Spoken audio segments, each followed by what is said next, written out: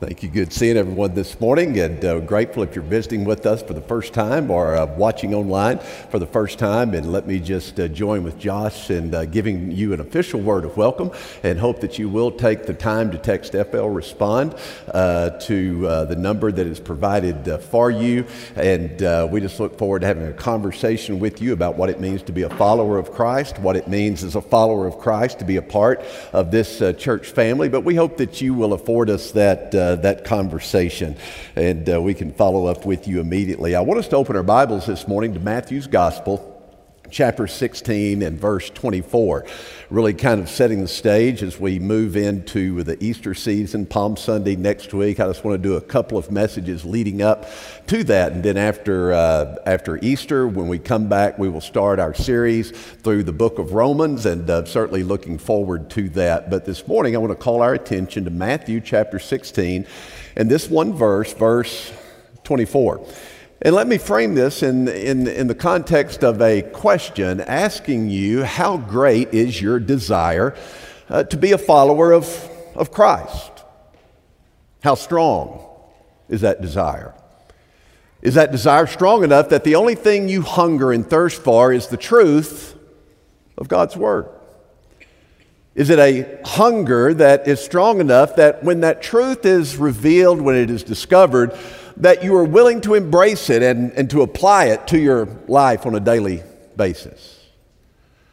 I think it's a fair question in light of the attitude of the religious establishment of the day of Jesus. If you were to look over in Mark's Gospel, in chapter 12, listen to what these religious leaders said to Jesus as they are trying to stump him, as they are trying to trip him up, as they always do. I want you to listen to how they preface their question and the assertions that they make regarding Jesus and who he is. They came and said to him, "Teacher, we know."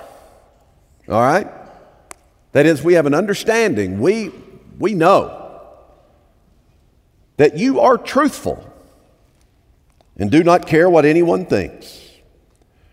For you are not partial to anyone, but you teach the way of God in truth.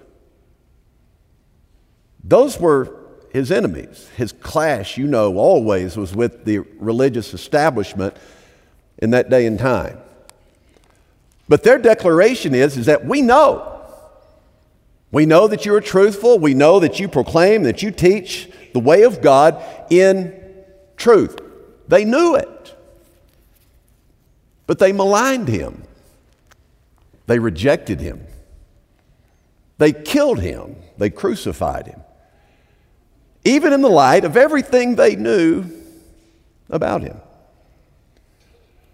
So when we talk about being a follower of Jesus Christ, being his disciple, is it something that we truly desire?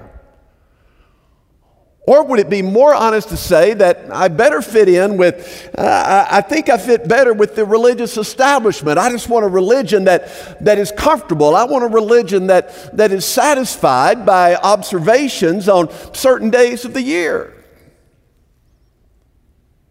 And so how much do you truly desire to be a follower of Christ? And all the implications that go with that. One of the things I so appreciate about Jesus is his straightforwardness. As we saw the religious leaders even acknowledge, we know you don't show favoritism. You don't measure your words and change your message depending upon the audience. You just tell the truth.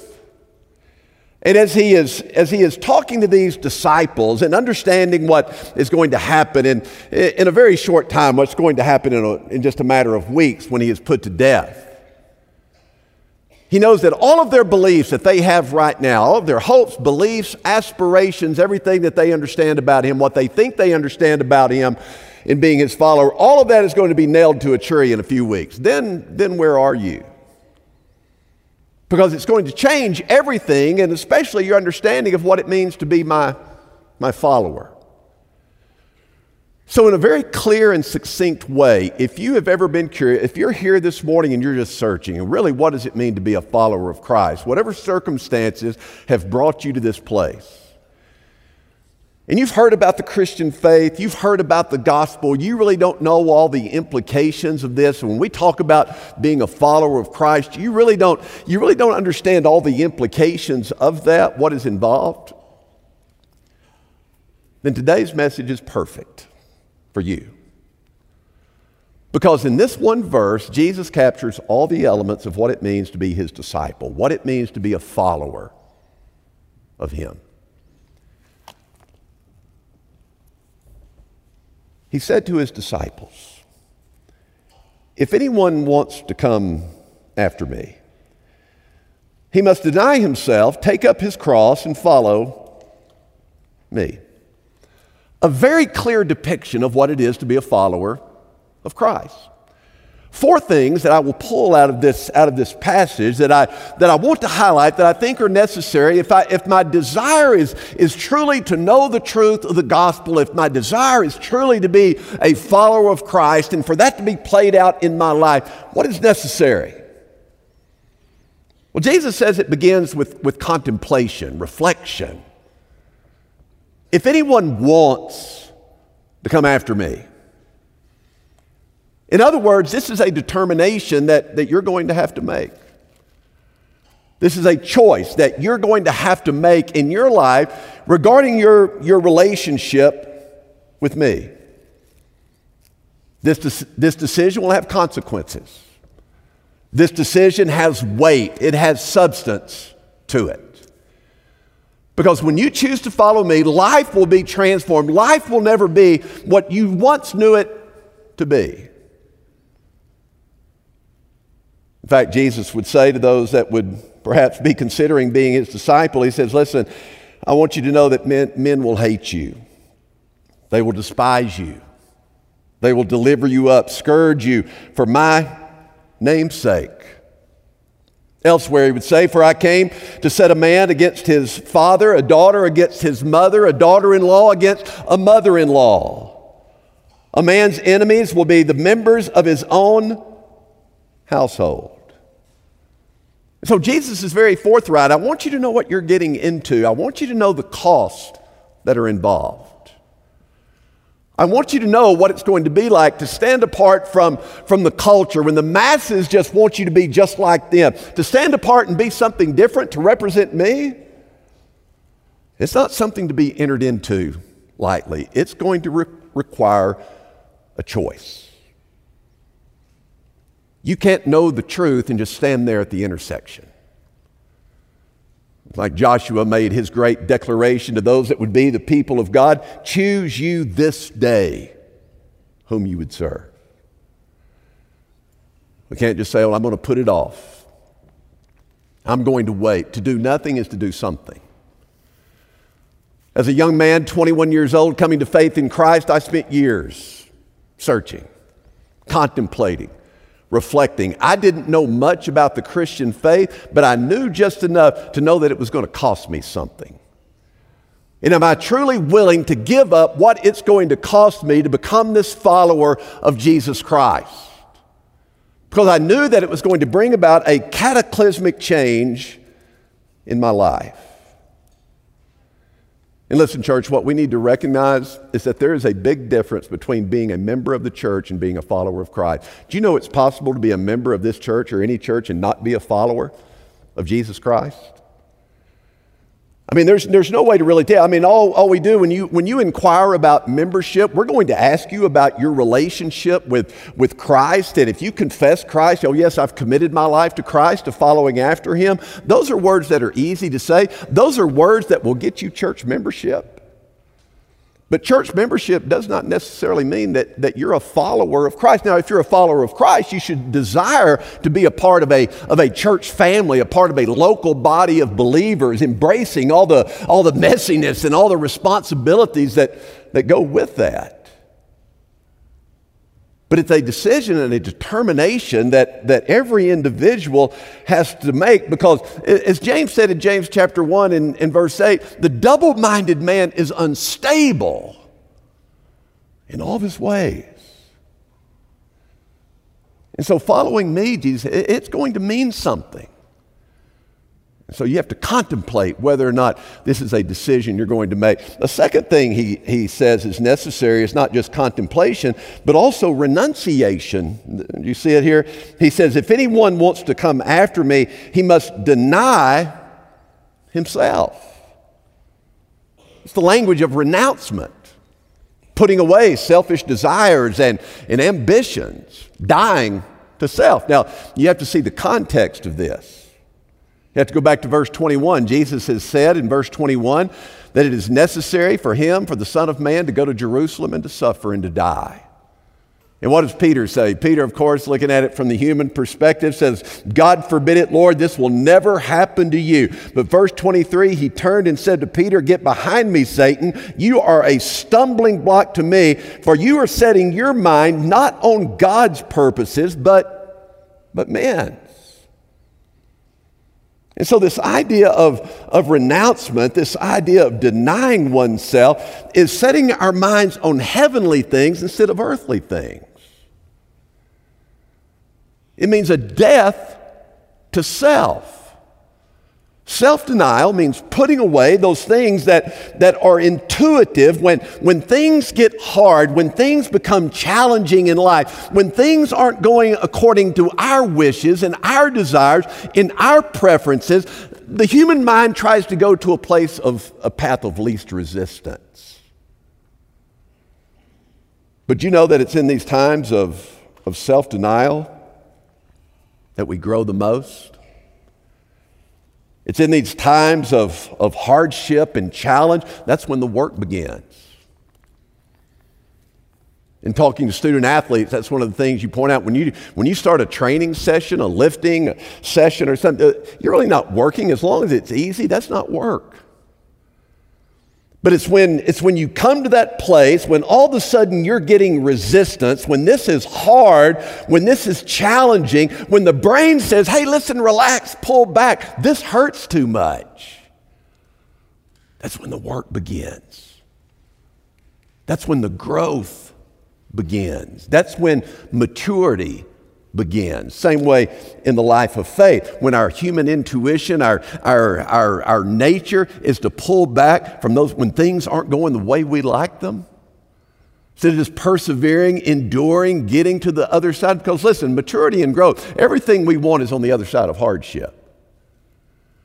It never comes in times of ease, but intuitively, when hardship comes, our brain will seek to find that path of least resistance. Self-denial means getting rid of some things.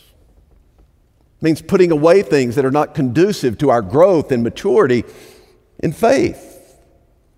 That's why the writer of Hebrews would say, put aside every sin and encumbrance. We understand that sin is a detriment to our growth and maturity in Christ. And that's why Paul would use the language of taking off and putting on as we grow and mature in our faith and the likeness of Christ. We realize that there are things that we have been holding to, sinful things that are detrimental to our relationship with Christ. So we take off those garments and we put on Christ's likeness. But there's other things the writer of Hebrews said, encumbrances that are not necessarily sin, they're just not conducive to growth. There's all kinds of encumbrances that we allow to attach themselves to our life. They are not evil in themselves, they're just not conducive to growth. Some things, this is springtime. Good time for a big house cleaning, isn't it? In springtime, you always do a spring cleaning.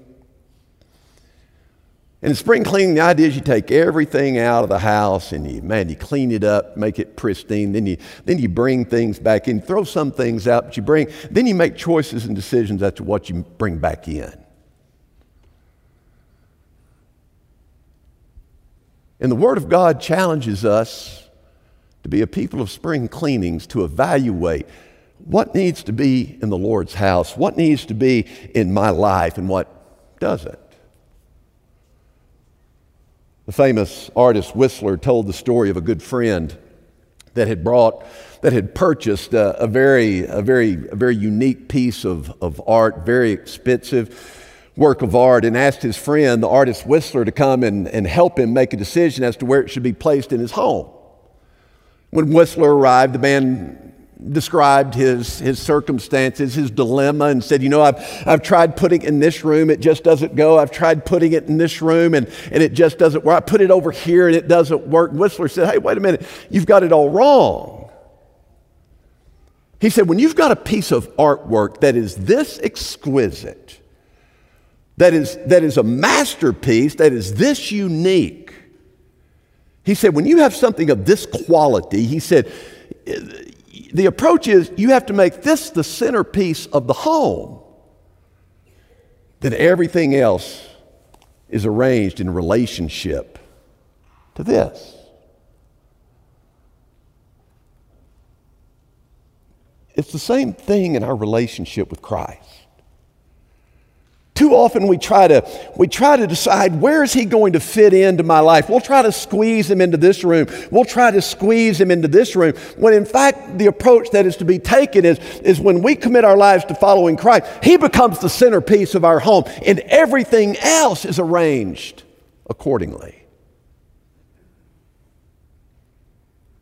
And so it's a life of decisions and choices. What is it that I must put away that hinders my growth, my maturity, my understanding in Christ?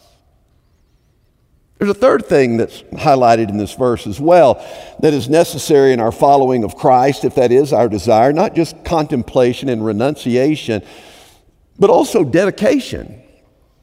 He says, if anyone wants to come after me, he must deny himself and take up his cross. The language of dedication, commitment. Jesus in his preaching and his teaching utilized two words, two symbols for the life of faith that he was calling people to. It was a yoke and a cross. The yoke was a symbol of toil, symbol of labor. The cross is a symbol of death.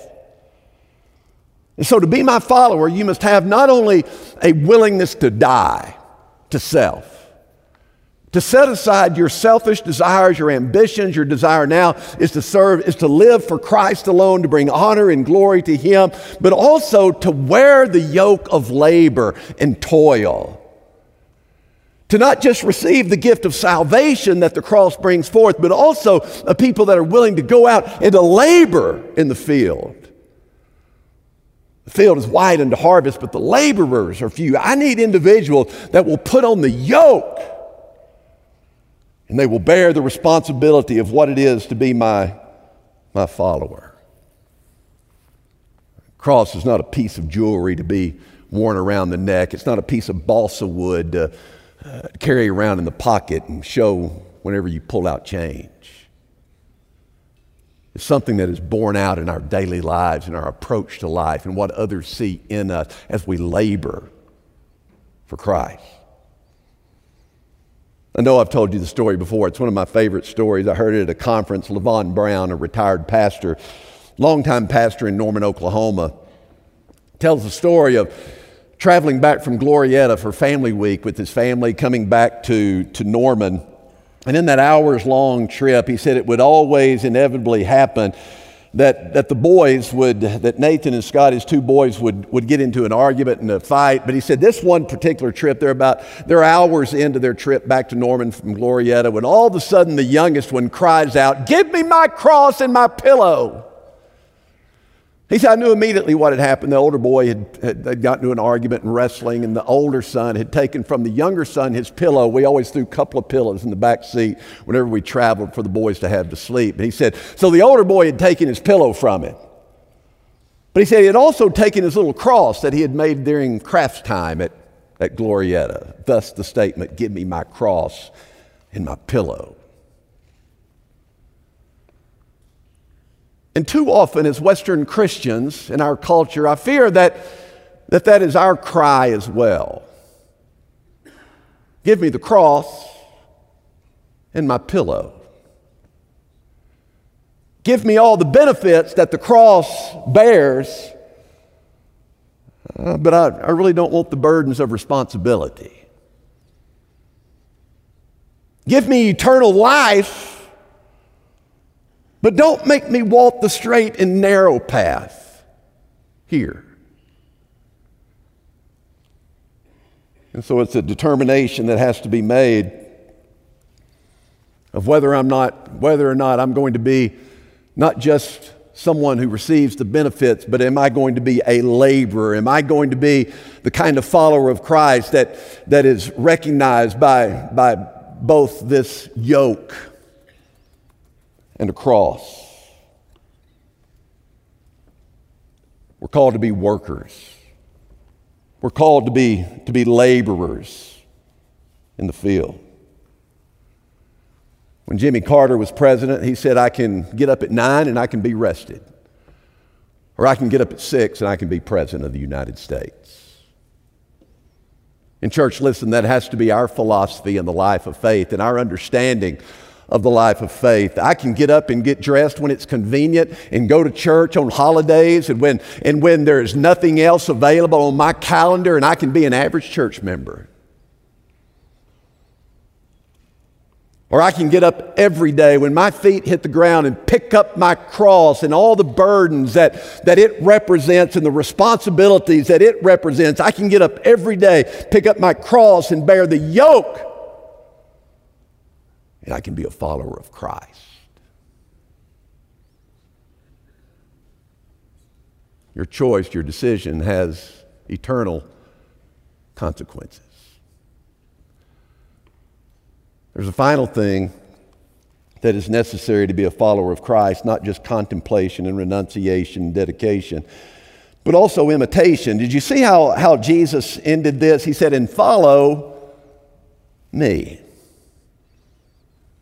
And follow me. Paul would say to the church at Philippi and the church at Thessalonica, both be imitators of me. We all look to role models, don't we? Whether it's academics, sports, music, everybody has a role model that they look to. Jesus says, follow me. Paul would dare to say, be an imitator of me to the church at Philippi, the things you've heard from me, that you've seen in me. Be imitators of those things. Practice those things. Well, how do we imitate Christ in a way that is a role model for others to see and to make curious about the life of faith? You know, the Bible doesn't tell us a great deal about the personality of Jesus, what his personality was like. And I think it was probably, as the Holy Spirit was inspiring these biblical writers, that was probably intentional. Because we have a big enough problem with trying to fashion, we have a big enough problem with trying to fashion God into our likeness anyway, try to make him something like me. Each one of us do that. We try to fashion our own God. And because we don't really have a description of the personality of Jesus, most people, I think, in their mind, sadly, have portrayed Jesus in their mind. They have an image of Jesus as being some kind of mamby-pamby, milquetoast, lay over and play dead type of mentality. That he's some kind of weakness. Walks around, like a martyr, all hangdog. I just don't see that in the Gospels. I mean, children were drawn to him. Crowds were drawn to him. So there had to be something infectious about his personality. But follow me. How do we imitate Jesus? It's important that we do it well. That's one of the reasons. Listen, one of the worst about this, I've never really understood pastors, ministers of the gospel who get into this little moany attitude they have about always being under a magnifying glass. Start moaning about how hard it is to be a minister, and just always in the fishbowl, everybody's looking. Well, first of all, I think get over yourself. Not everybody's looking at you. It's kind of like when you're in your 30s, you worry about what everybody thinks about you. When you get in your 40s, you don't care what people think about you. And then when you get to your 50s, you realize they weren't even thinking about you at all. But I've never understood these ministers who are so whiny about the ministry and how hard it is. Just living in that fishbowl, everybody. My second thought is, what are you hiding? What is it you don't want people to see in your home life? Because as ministers of the gospel, we need to be role models.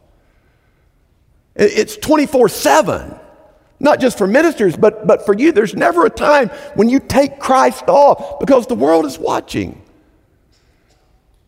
And they need to see role models of a healthy faith, a robust faith that informs the kind of person you are, the kind of husband you are, spouse you are, the kind of parent that you are.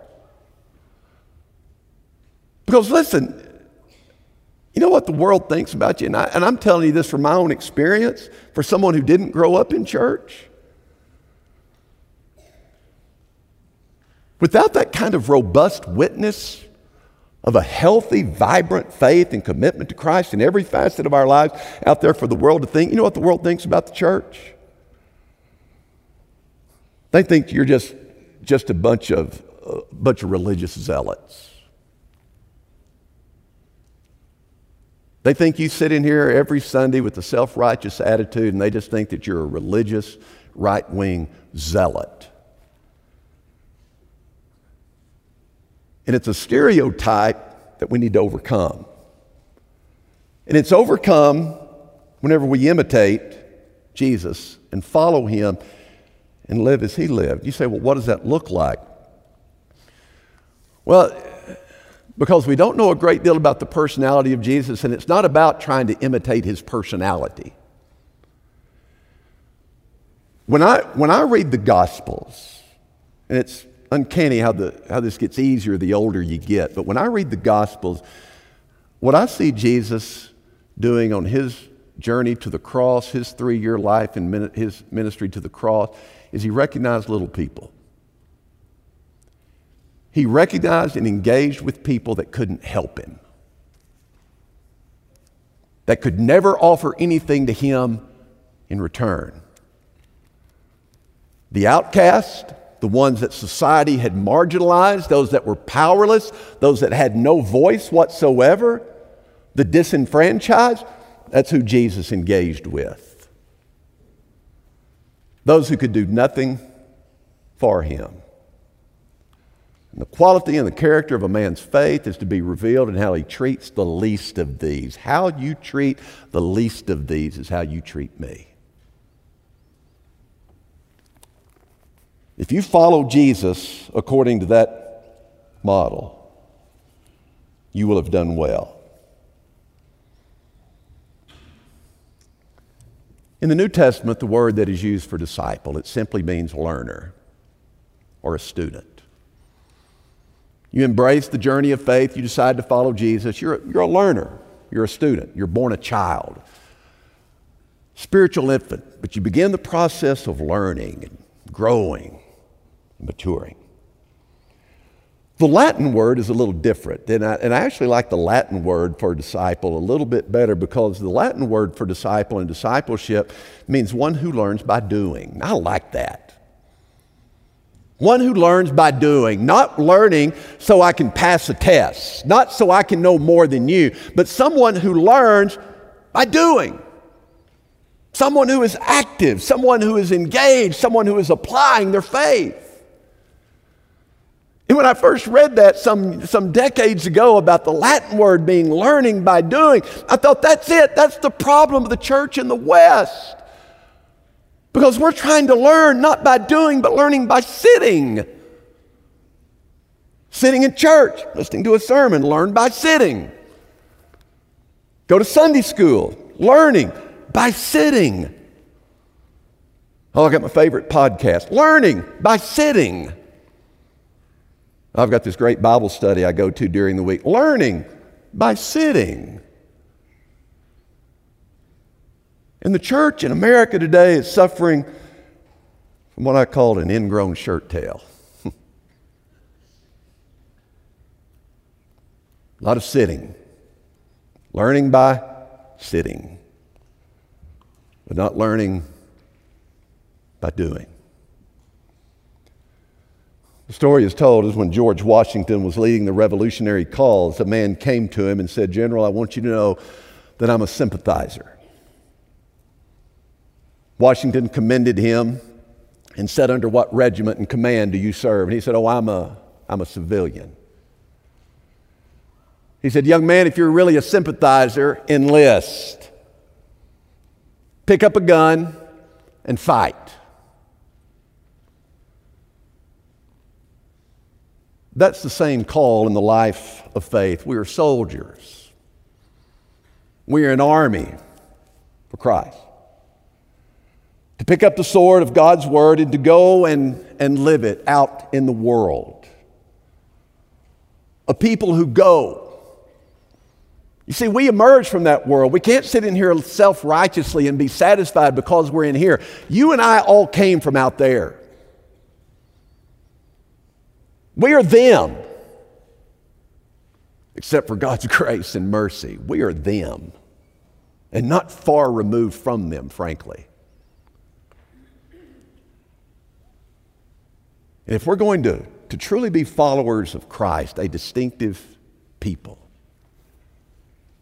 we have to want more than what we want right now. We have to want more than just a comfortable, easy religion that is satisfied with having come here. To truly be a follower of Christ, we must want more than we want right now. Let's pray together. Father, I pray that your Spirit would continue to stir within us, challenging us, stretching us, never allowing us, Lord, to be satisfied with what we know, with what we have done, with what has been accomplished. But that, Father, we would embrace fully this idea and this teaching that we are the body of Christ in the world. We are the church in the world. Father, never let us be content with just having walked through these doors and sat on a soft pew. But Father, might this be a time, and might it have been a time, where we feel trained and equipped, motivated, inspired to go out into this world and to reflect the likeness of Christ. That the world might know that we follow a risen Savior that impacts every facet of our lives. In Jesus' name I pray, amen.